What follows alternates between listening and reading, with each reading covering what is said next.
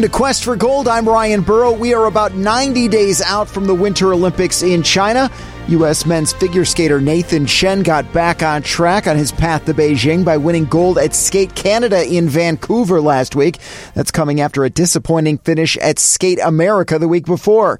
2 competitions of the Grand Prix events are down, 4 more to go to qualify for the final, which will be held next month in Japan. American short track racer Kristen Santos scored a gold medal in the women's 1,000 meter in Japan this week. It's her second medal of the 2021-2022 short track World Cup season.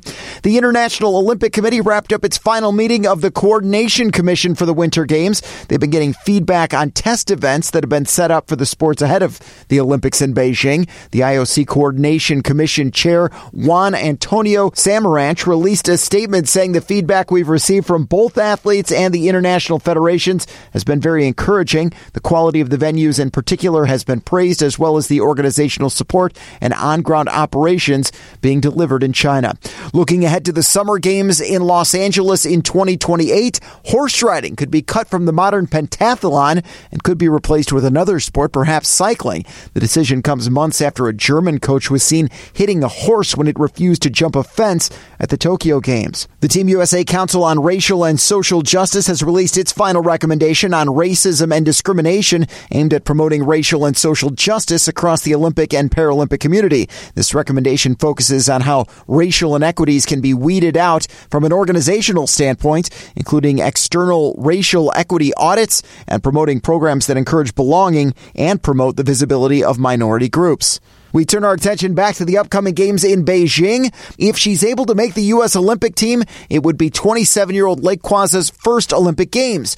She got her start in track and field growing up in northern Illinois and somehow found herself on the ice, in a sled, and on a path to China 2022. Your Team USA bio said your coach recruited you for 2 years before you said yes, but here's the kicker to what it says on the Team USA website. She loves anything outdoors as long as it's in the summer. It's true. I'm seeing a problem here. Yeah. I'm not a fan of the cold. You're not a fan of the cold. All right, but you grew up in Illinois, so you're used to snow, you're used to blizzards, you're used to 6 months of really miserable weather. Have you been anxious to get away from that kind of weather and that kind of situation? I think that's exactly what it was. Like, I was like, no, snow and like snow all the time. Like, no, that's not going to be okay. Where are you at right now? I'm in Lake Placid, New York. Okay, so still snow and ice, eventually snow and ice. Yeah, and it's like 40s, so it's cold already. All right, so the story of the track star turned bobsledder is not something new. We've heard this a lot. Your USA teammate Lolo Jones, obviously a prime example of that. If anyone's seen Cool Runnings, obviously, that's another reference. What is it about these recruiters? Are they just hanging out at track and field locations looking for the next talent to move over and push a sled? I mean, what is that transition like, and how did you get recruited?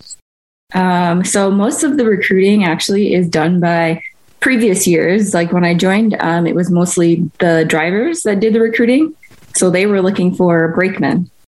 So they did a lot of recruiting just by watching big track meets and just keeping up with like times that people are running. They actually did a really good job because it's pretty impressive to be an athlete and, recruiting at the same time. But so that's what they did before. And then when I was recruited, actually, Coach Dion recruited me, and he was like the push coach at the time. And then he became our developmental coach and recruiting. Again, he just track meets, word of mouth, video. Some people have like random videos out there on the internet that they show how athletic they are. And literally a coach or somebody like, hey, you should come try bobsled. So you have all those kinds of stories. But yeah, Coach Dion recruited me. After I had graduated college, I wanted to continue to run track. I ran for about a year, post-collegiate. And then that's when Coach Dion called me again and was like, hey, what about now? You want to try bobsled? And so, in 2017, that's when I first came out and gave it a shot. Is there a particular skill set that you had something that they were looking at versus anyone else? I mean, is it just speed that they're looking for, or is it a certain kind of skill set? So it's like a combination of like speed and power. So as a brakeman or even as a pilot, you're running for maybe 30 meters at most, depending on the track. So yeah, the speed, but also how fast, using your power, you can get the sled moving initially and going down the track. So yeah, speed and power, that's pretty much the name of the game. And so, it's an idea. Hey, is this something you want to try out? Then you actually have to physically, you have to agree to it. And then you try it out and then you decide, is this something I really like, or is this not so much for me? Tell me a little bit about that moment and kind of, dipping your toes into that world. So I came out for rookie camp and, we were just on dry land, pushing a sled on some tracks with wheels. And that was super fun. I was like, wow, if this is bobsled, we do sled pushes and pulls and track, but now I get to do it, as a sport and get recognized for, pushing a sled. So that got me kind of hooked. And then once it got cold enough, was invited back. And that's when I took my first run down the actual track. The first that time, I want to ask you about, because it looks fun. It looks like you just get into a roller coaster and you put your arms up and away you go. But I have a feeling that's not the case. Nope, it's definitely not. I think I still have that feeling every year when I get on the track for the first time, and it's like what to expect, but you don't really know what to expect until you actually get in the sled. And it's just rattling you, pushing you around, and the pressure, like 5 Gs at some tracks and some corners. So that's a lot of force pushing you down into the sled. You can't breathe. There's just a lot going on. And that first time I got out of the sled, and I thought I was crazy. I really thought I was crazy, didn't know what to expect. And it definitely took that second one. If I didn't get in the sled the second time, I probably wouldn't have stuck around. But after you go in it the first time, get over it, and then get back in the sled, it was like, well, this is dope. Like, this is really cool, So yeah, it definitely took a second time for me to like it. It's full throttle though. They don't have a training, okay, we're going to start off slow here. It's straight on, push and go and get used to it, I guess. Huh? Yeah, there's no, I guess, baby step or crawl phase. Have there been any crashes? Have there been any close calls? Have there been any bad anything? Or have you been pretty smooth so far as far as your training? I would say my second year was when I had my first crash, and all of my crashes, actually. I think I had four that season. They weren't as bad for me as they were for my pilot at the time, but it's one of those things you just kind of get up and keep going. You expect that it could happen, and yeah. You don't get gun shy when something like that happens. It's just part of the game, and you're ready to jump back in there again. There was no pause after that and saying, well, I need to reevaluate and see if this is something I want to do, because it looks terrifying to me. Yeah, no, for sure. I was, I'm going to give a lot of credit to adrenaline after you crash. Mm-hmm. All you want to do is just, come on, let's go. We're good. I'm okay. And as an athlete, you never want to fail, especially in front of people. So I think that was the biggest thing, is just, no, let's go. But is the mental aspect of bobsledding the same as it is for track, or do you feel like you've got to put yourself in a different mindset before each run than you did previously? I mean, maybe it's a growth thing. Obviously, you've been getting older and your brain is maturing, but are there certain things that you're thinking about now that you're doing now that you weren't doing in track, or maybe just a different mindset? No, you hit it right on the head with saying it's a growth thing. In college, I was super passive. I didn't really, I took it seriously, but I don't know, it is different. And as I grew, I realized how much I wanted this dream, this goal to be an Olympian to happen. I think I just got more focused, and that focus turned into not an anger, but as an athlete, you get so focused that you're so determined that you will do anything, and it kind of shows through your actions and your mindset, before a race. So do you hit that state of flow where everything just kind of comes together? I mean, are you getting to that point more frequently than maybe you were before? Yeah, I would say more frequently and just more confident about getting to that flow. We saw what happened with Simone Biles in the summer games. Are you able to kind of push that stuff to the side, whether it be just before you're about to go, or maybe the day before, or just in life in general? Are you able to kind of push aside the fears and anxieties, or do you lean into them? How do you kind of approach that? Yeah, I think life in general, I kind of just I lean in them for the most part because I know it's going to help me grow. And I know at the end of the day, it's going to be in the back seat. Like it's no big deal. Like get through this and you'll be fine. But when it comes to like bobsled in general, I think I pretty much do a good job of getting rid of it right before I get to the line. Because I kind of tell myself like, okay, you've done everything up to this point. Like you're ready. There's nothing to worry about. Like you're going to be fine. You guys are going to do well.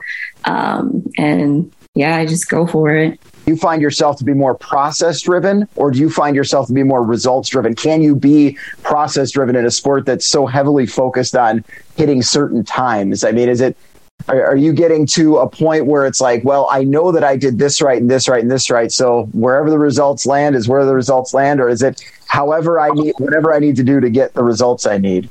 Yeah. So sorry. Whatever I need to do to get myself in the position to get those results, I think it's more important than getting the results. Because a lot of times people, non-athletes too, put a lot of pressure on themselves to hit marks. But the time of those marks where you're supposed to hit them, something might happen. There might be a different situation, different scenario that you're in that you couldn't have prepared for, and that might have knocked you back. But I think just being able to put myself in those positions and accept the outcome of what happens because of the circumstance. There's always a circumstance. Nothing's perfect. So I think that's kind of what I do, put myself in that position in order to get close or get that mark. What do you do when you're not training? Do you do much meditation? Do you do much physical, like weight training? Do you do much aerobic training? How does the training work? So we pretty much right now we're training, I would say 4 to 5 days a week myself. That's my schedule. And it's a lot of weightlifting, a lot of sprints, a lot of, we have a new ice house here in Lake Placid. So we've been fortunate enough to be able to push on ice. So we've been doing that 2 times a week. But outside of that, no meditation or anything like that. I read my Bible a lot, and that's pretty much as meditated as I get. But I just kind of try to stay relaxed and take myself out of, that mode of bobsled. I know talking with a lot of track and field athletes, they kind of try to peak at a certain time, especially before a big event. Do you find yourself doing the same thing, or are you just running through the same motions to try to get those motions down every time? I guess, are you trying to ramp up to something, or are you just trying to stay as steady as possible? At some point, maybe right before the season really gets started, I'll try to ramp up to get to a certain mark. And I think that ramp up for me this season was Push Championships, which we had a week or so ago. So I was ramping up for that in order to put myself in a position to make the team, to get me closer to that Olympic medal. So, other than that, right now, I'm just kind of on train mode, kill your body. Where are you at in the process right now? I mean, they haven't named a team yet, right? We're still a little ways away out from that. Yeah. So they're not naming the Olympic team until like a month out or so from the games. So we'll go through a whole season of bobsled races, World Cup, and then they'll reevaluate the brakemen and decide who will go. So, yeah. So the federation will decide which athletes they choose. It's not as though you're trying to hit a certain mark or hit a certain, obviously those help, but the governing body ultimately decides who those athletes are, who they send to Beijing. Yeah. And ultimately they go off of numbers. So it will be essentially based on the marks, but we don't see it that way. Be good at race and you do well. As the U.S. qualified bids already, are those already in the can? It's just a matter of filling out who's going to be on those sleds, or is there still a process of figuring out how many sleds the U.S. will be entering in? So we're guaranteed 2 sleds. So they'll be with the potential of the third. So it's still going to be kind of up in the air, kind of last minute. If we do qualify, hopefully we should qualify that third sled. Who goes and what happens from there. But for the most part, we'll have 2 for sure. And so we can say 2 brakemen for sure will be named. Have you ever been to China before? I have not. Nope. Okay. Never been. What do you think about these games being in China? Obviously, there's a little bit of history there over the last couple of years with coronavirus, and human rights are obviously a huge issue that a lot of people have brought up. You're trying to reach the peak of your athletic performance, so I don't think that anything's probably going to stop you at this point. But have you had moments of pause and thought to yourself, is this, where I want to be, or kind of considered your options with these games being in China?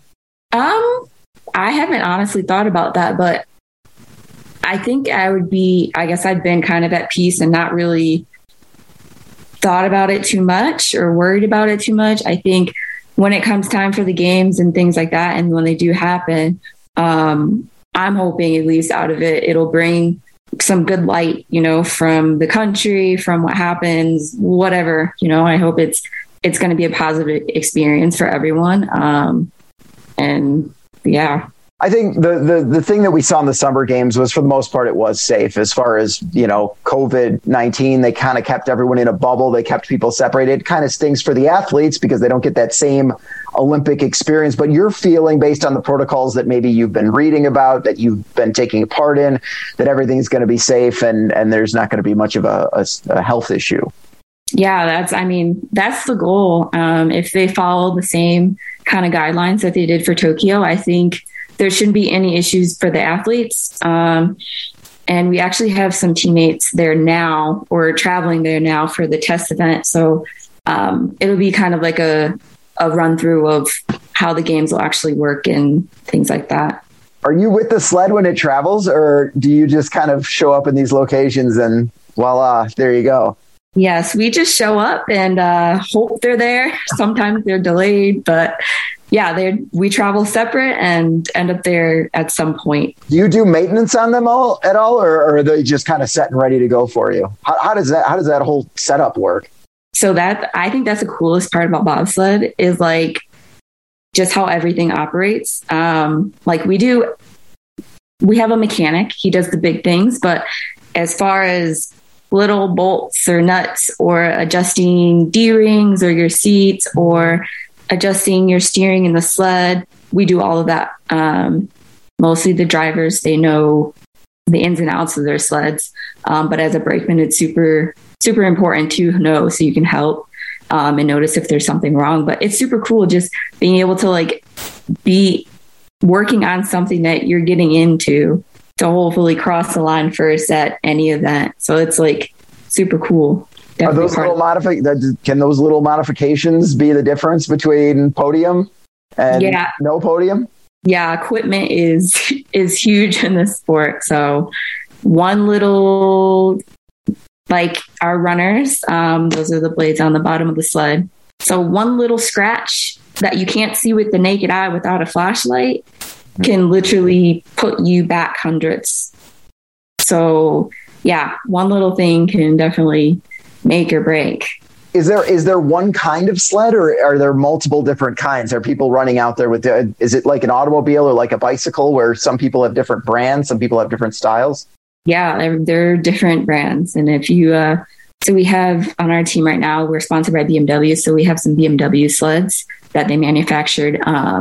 And then we have some other sleds that the pilots use, BTCs, throughout the season. And Kaylee Humphreys, she actually last year, I don't know how many sleds she tried, but not each race, but some of the races, she actually tried different sleds. So it was just crazy to see, there are sleds and equipment that's better than others. Tell me about the military aspect of this. How did this all become a part of your life, and when? Okay. I'm not laughing because I'm just like, whoa, okay. Military, that's a story. But so I have some teammates, and like some of the coaches are in the World Class Athlete Program. We call it WCAP, and that's through the Army. Air Force has it as well. But you pretty much go to basic training, go to AIT. I decided to do this after my first season on World Cup. So in 2019, that's when I decided to, because everybody said it was a good idea. And so that's what I did. Mostly for financials. I was working 2 jobs in Iowa and then flying here when I could to train and stuff like that. So yeah, they do a really awesome job by, supporting us that way. But yeah, 2019 decided to join, and so far, no regrets. Military's been awesome. Army's been awesome, super understanding. We're able to do things that some people can't because they have to work. So yeah. Sure. Have you been called to do anything yet? So would that be National Guard? Yeah, I'm active duty. So I was trained as a 91 Bravo, which is a mechanic. So I was trained that for a regular job, but sent to the WCAP program to bobsled. So when we were in season, bobsled is our job. And we don't really get called to do anything. But there is that chance, you never know, that we could be called. So, yeah. Well, I'm sure if you would have told yourself 5-10 years ago that you'd be in bobsledding and have signed up for the military, no? You'd be a little surprised? Yeah. I was thinking about that earlier, like, oh my gosh, my path to get right here? What? But it seems like it's been a great path to this point. Oh yeah, I definitely can't complain. How does it work with and you don't have to get too specific, but like the financials, they take care of all of that. USA Bobsled's able to move you around a little bit, and for travel expenses and things, you don't have to go out and get your own sponsors. I don't have to, but I could. Okay. It's always an option. So the military is just my main job, just like any other athlete goes and works their other job or remotely. The military is that for me. It's just that constant. But I do have just random other jobs that I pick up just to make some more money to help fund the season and help other people if I need to and stuff like that. So yeah. I assume the goal, the expectation, make the team, win a medal. Is that kind of where your path is? Yes. Yes. Besides getting through the season healthy. Yeah. Do you have to envision yourself there every day? Do you have to envision yourself in Beijing? Do you have to envision yourself on that podium, or is that too overwhelming? Do you need to take it step by step? I haven't gotten there yet because I think for me, being able to visualize, it's super hard to visualize something that I haven't seen or experienced. So there are days where I'll try to visualize, but the emotions and the pictures that I get, I'm sure it's not enough. But I do that sometimes. But I think just telling myself like, all right, you're going to be on the podium. I think self-talk more than visualization for me right now does more. Where can people find you on social media? Are you active? Twitter, Instagram, TikTok dances? None of that, but I have a Facebook and an Instagram. It's just my name, Lake Quazza, and that's it. We wish Lake good luck. We'll continue to follow her quest for gold. Next week, we talk to a speed skater eyeing his third Olympics with a different mindset and hopefully a better result. I'm Ryan Burrow. We'll see you next week right here on Quest for Gold.